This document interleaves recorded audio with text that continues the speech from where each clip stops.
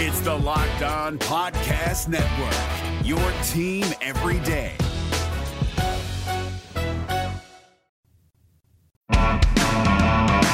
Hello and welcome to Locked On Astros, your daily Astros podcast. Here are your hosts, Eric the Man Heisman and Brett H-Town Wheelhouse Chansey.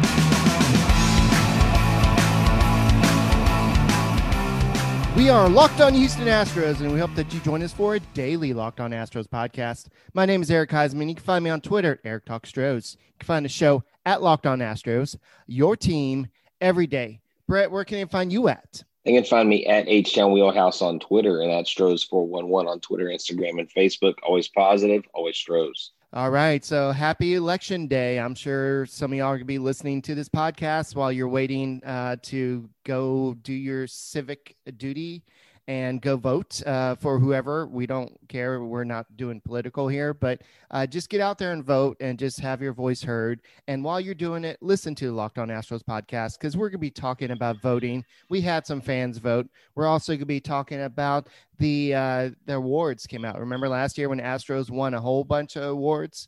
The individual players, not quite so much this year. So we'll talk about that later. But you can get Locked On to Astros on the podcasting app Himalaya, as well as Google Podcasts, Apple Podcasts, and Spotify. And when you get in your car, tell your smart device to play the podcast Locked On Astros. Okay, so Brett, I know you have you want to do a whole election theme type thing today. So let's kind of talk a little bit about something that's going to be going to the vote, which is the Rookie of the Year. And a personal favorite of mine was actually nominated as a finalist for the AL Rookie of the Year. So in a year where the Astros finished below 500, and yes, they almost made it to the World Series, not quite there, but there was one rookie that shined. And this was he wasn't the Astros best pitcher. That was, of course, Farmer Valdez, but he was like one of the Astros reliable pitchers over the years. And that's Christian Javier. I thought you were gonna say Cy Snead. No, that's your guy. No, that's Brooks Raley. I'm so silly. But anyway, Javier went 5-2 this year with a 3.48 ERA. He had a 0.99 WHIP in 12 appearances. He did make 2 starts. He had a 188 opponents batting average, and he also led the AL rookies in ERA and was tied for 4th in wins. Finished 2nd in starts and was 4th in innings and pitched 54 1/3 innings. And he had 54 strikeouts. So overall, this was a great season by Christian Javier. But unfortunately, he's facing some pretty rough competition in terms of Kyle Lewis, who I thought was an early AL. Basically, he dominated early. And then Luis Robert. So I think that Christian Javier is probably not going to win. But those other 2 guys are pretty good. But what are your thoughts about Christian Javier even being on this list, and who do you think wins that ultimately? I mean, I don't know. I think Christian Javier has a really strong chance. I was just going back. MLB has this really cool thing now. It's called the Real Room or something, where you basically it's called Film Room, where you can make like your own clips. And I made like a little 2-minute clip of Christian Javier. Of his highlights, and his very first inning I had forgotten was he struck out the side, and it was against the Los Angeles Dodgers, and it was against Cody Bellinger, and it was against Mookie Betts, and I forget who the first person was that he struck out, but it was quite impressive. And Christian Javier, the thing is, he's just got this stuff that when he throws it, it's something about his live arm, about the ball coming out of his hand. I actually wrote about him early in the year, and he has a thing that they call the invisible, and it's because a batter keys in on what they can see coming out of the pitcher's hand, and what he's throwing. It's hard for the batters to pick up, so he induces a lot of swings and misses. And so, I mean, typically a pitcher wouldn't win it over position players, but I think it's a shortened season since he was 5-2, and you consider where the Astros were below 500. I think he makes a pretty solid case. I would be surprised if he's not first, that he's not second. I don't think he finishes third. Kyle Lewis, didn't Kyle Lewis cool off a little bit towards the end, or did he keep it going? And Well, I don't and have the so stats in front of me, but yeah, he was good. well, here's the thing: his WAR is actually equal to the other two players. So if they're going off of things like WAR, they're going off of some of these more newer metrics, the way they measure players and how successful they are. He's right there with them. I think it's anybody's race. It just depends on what those voting think. And if they're more impressed with a 5-2 guy on a sub 500 team, then great.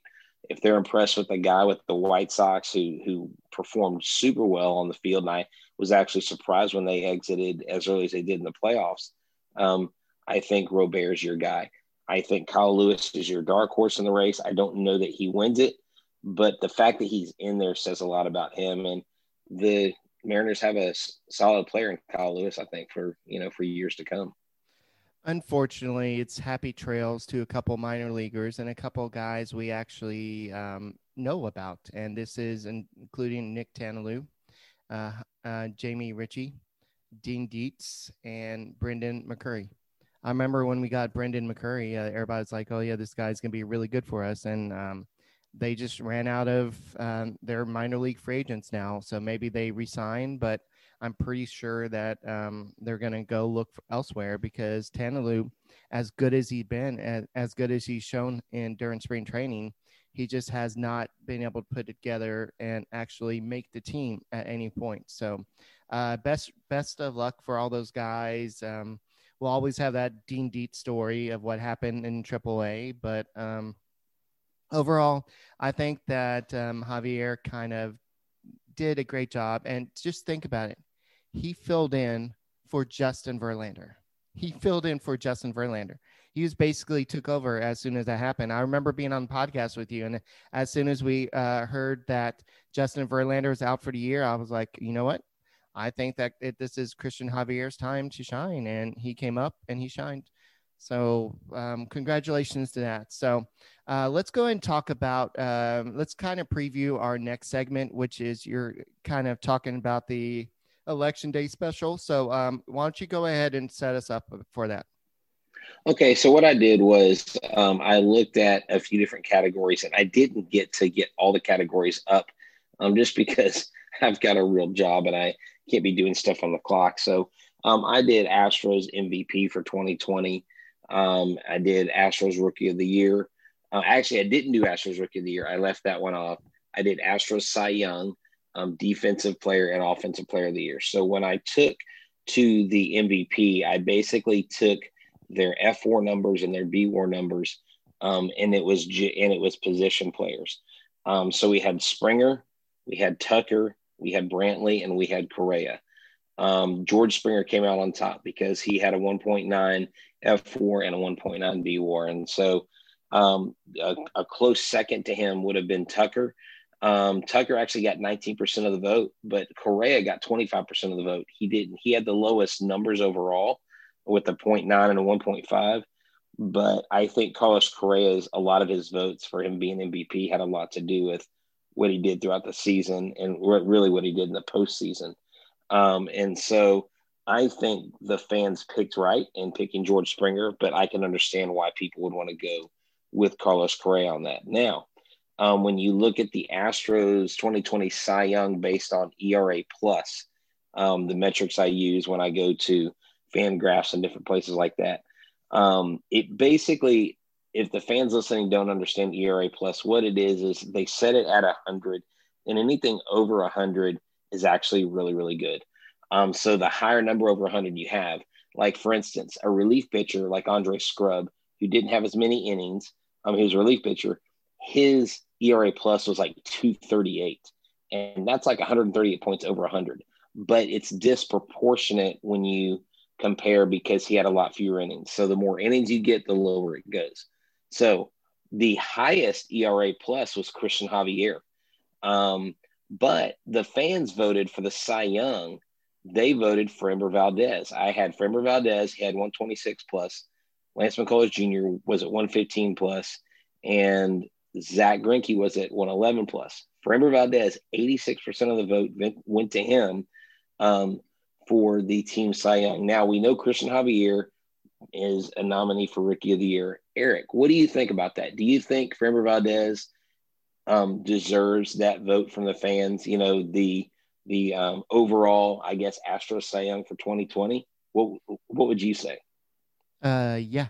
I mean, when he went out there, you felt comfortable with him on the mound. You felt like you're going to stay in that game, and we saw what he did in playoffs. And I know you're not supposed to really look at what happened in playoffs, but just remember how many times he went 7 innings in those games, and we're like, whoa, who is this guy? And in this season, I know I gave Christian Javier kind of the credit for taking over for Verlander, but we all know that it was really Framber Valdez kind of stepping up this year to become that ace of staff. I know Zach Greinke wants to have a word with me, and I know that Lance McCullers probably wants to have a word with me with that as well. Those guys are good, but I think with how consistent Framber Valdez was this year, you can't argue that, and you can't. And there's nobody even in bullpen to really say, "Oh yeah, that guy had a great year."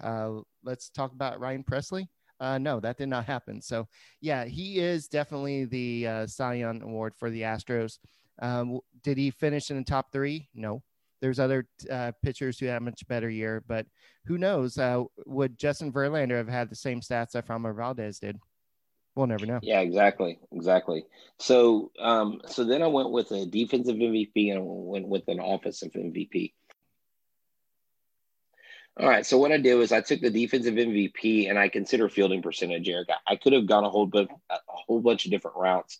There's a ton of technical stats, but when you start talking about putouts and assists, it's really disproportionate when it comes to outfielders versus catchers versus infielders. So I didn't want to get into that.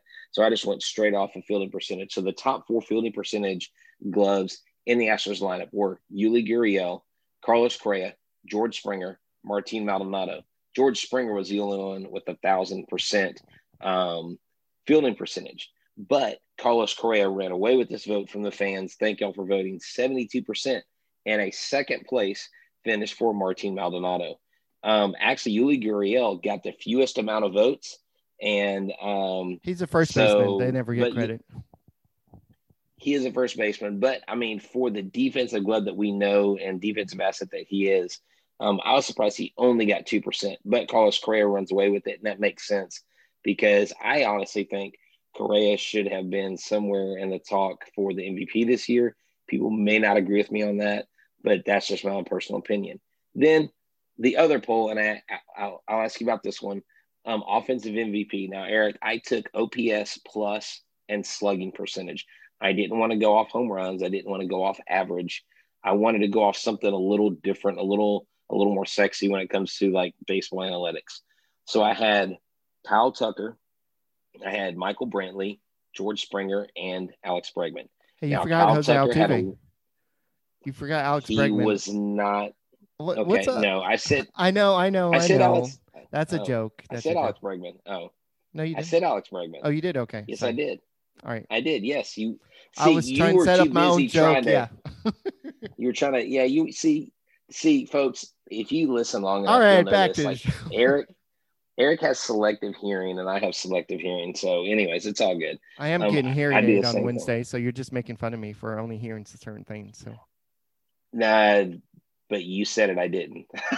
Well, you said, hey, man, here. Go ahead. Continue with what you're saying. All right.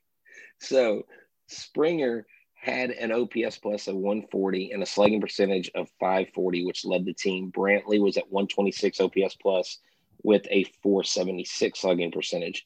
Tucker was at 123 OPS plus, the 521 slugging percentage. And the last one, Bregman, was at 116 OPS plus and the slugging percentage of 451. Now, Kyle Tucker led in 2 or 3 of the categories for the Astros offensively. Tucker actually led in RBIs and he led in hits. Springer led in home runs, OPS and OPS plus. And when you look at the vote, I think it's accurate. George Springer walks away with the Offensive Player of the Year from the fans. Kyle Tucker comes in second with 27% of the vote. Brantley with 12%, the only 300 hitter. And then Bregman squeaks in with 3% of the vote. So the fans voted George Springer. Now, Eric, would you think that's accurate? Because I know Kyle Tucker kind of had a breakout year offensively. Do you agree with that? I mean, statistically, or do you think Tucker can make a case if he has a good enough argument? I think for comeback player of the year, even though he didn't really come back from an injury or anything, but this is Kyle Tucker. Everybody kind of expected.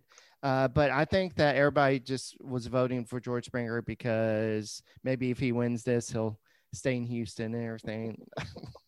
I mean, Yes, that's we are got to be sending it. him the results. Yes. And so if he wins, he'll stay in Houston. That's exactly how it's going to work. Speaking of which, what do I do with that? My Springer picture? If he, Oh, dude, keep it, man. I know. Dude, I mean, oh wait, never mind. Those guys stayed in Houston. Oh, I have tons of people on my wall who are no longer here, like Dallas Yeah, Keuchel. I Dallas have this. Keuchel. Yeah. Yeah, you have the So, Dallas Keuchel jersey. So I mean, I haven't hung it up yet, but I still have my awesome Garrett Cole 16x20 autograph picture of him in Astros uniform. It's a stock picture. It's a beautiful frame picture, and that'll always be something. I mean, I have offered to make the guy a GoFundMe account, and he didn't even stay in Houston. So I was going to offer the same to Springer, but I figured since I got shot down with Cole, I mean, you might as well try a different tactic, and that's simply not going to work. But Eric, we are entering into a new era of Astros baseball, and I know we have several of the quote unquote old guard, but this is really the time. And I like how Grayson said this is a time for Bregman to step up, and I think that we saw Bregman and Correa really step up in leadership roles this year, especially Correa. And Correa, what's going to be key for him next year is that he doesn't get lazy, that he after has a great year, he tends to he comes into camp overweight or something. He did that one time. And after he got married and, he came back and had a rough year and dealt with injuries. So you can find him at H-Town Wheelhouse on Twitter. No, Carlos no, Correa. I'm just saying. I'm going to have to start going Tool Tim and Taylor here. Just kidding. Yeah. Well, I mean, it's okay. I mean, here's the thing. I get it, dude. When you have these successes in your life and you get comfortable, that's kind of a natural reaction. I'm not saying he did it because he didn't care, but I think now because of what he's done with his talking and backing up his talk with his action, I think he is a changed person. I think he is a grown up player, and I think he's matured. And that's going to bode well for him, especially when he's set up and they are talking about a long-term deal, because now more than ever, I see Carlos Correa being in an Astros uniform for a very long time. Especially since it seems like all the signs point towards George Springer kind of leaving. I know that he has 10 days to accept his qualifying offer. He doesn't even need 1 day. I think that he already has it in mind that it's not that he doesn't like the Astros or anything like that. I just think that it's more the fact that he wants to, I forgot who said it, be closer to home, and he just wants to change. And so we'll see what happens, but there's still always a chance. I'm not going to say there's not a chance until he says, you know what, I don't want to come back to Houston. When he says that, then I'll go and be like, you know what, there's not a chance. But until then, I'm going to be the internal optimist there and say, there's still a chance, man. So let's kind of wrap up the show with saying, yeah, who would have thought that Kyle Tucker would have led the Astros in hits this year with 56? Yeah. I mean, if you would have done a poll beginning year, I mean, nobody would have voted for that for sure. But Kyle Tucker is just really, he really came out and, they always say you need to put up or shut up. He really put up this year, and he really came out, silenced all the critics. And I think he is the reason why George Springer is on the way out. And I think especially with how the Astros have handled the George Springer situation, I think they're going to be a little bit more cautious with Carlos Correa. And I wouldn't be surprised if you see maybe extension like before spring training or something like that. If not for 5 to 6 years, but like maybe a couple more years, just kind of keep them around. We'll see what happens. But other than that, get out, go vote for whoever you want to. We voted for the top Astros players for 2020 season. Now go vote for who do you want in office for the 2020 and next 4-year season. No, whatever. So you can, and you can write me in if you want to. But I'm a little short on funds, so I haven't had a campaign H-Town Wheelhouse. I wouldn't mind. I wouldn't mind my address changing. You can use this as a platform. I could be like, I am locked on the American dream. All right, guys. Well, get out there, stay safe, go vote, and don't forget to go check out my friend Sully over the Locked On MLB podcast. I'm sure he's talking about the Mariners or something because he's in love with the Mariners now and all that. So thanks for listening to Locked On Astros podcast, and we'll talk to you later. Hey, Prime members, you can listen to this Locked On podcast ad-free on Amazon Music. Download the Amazon Music app today.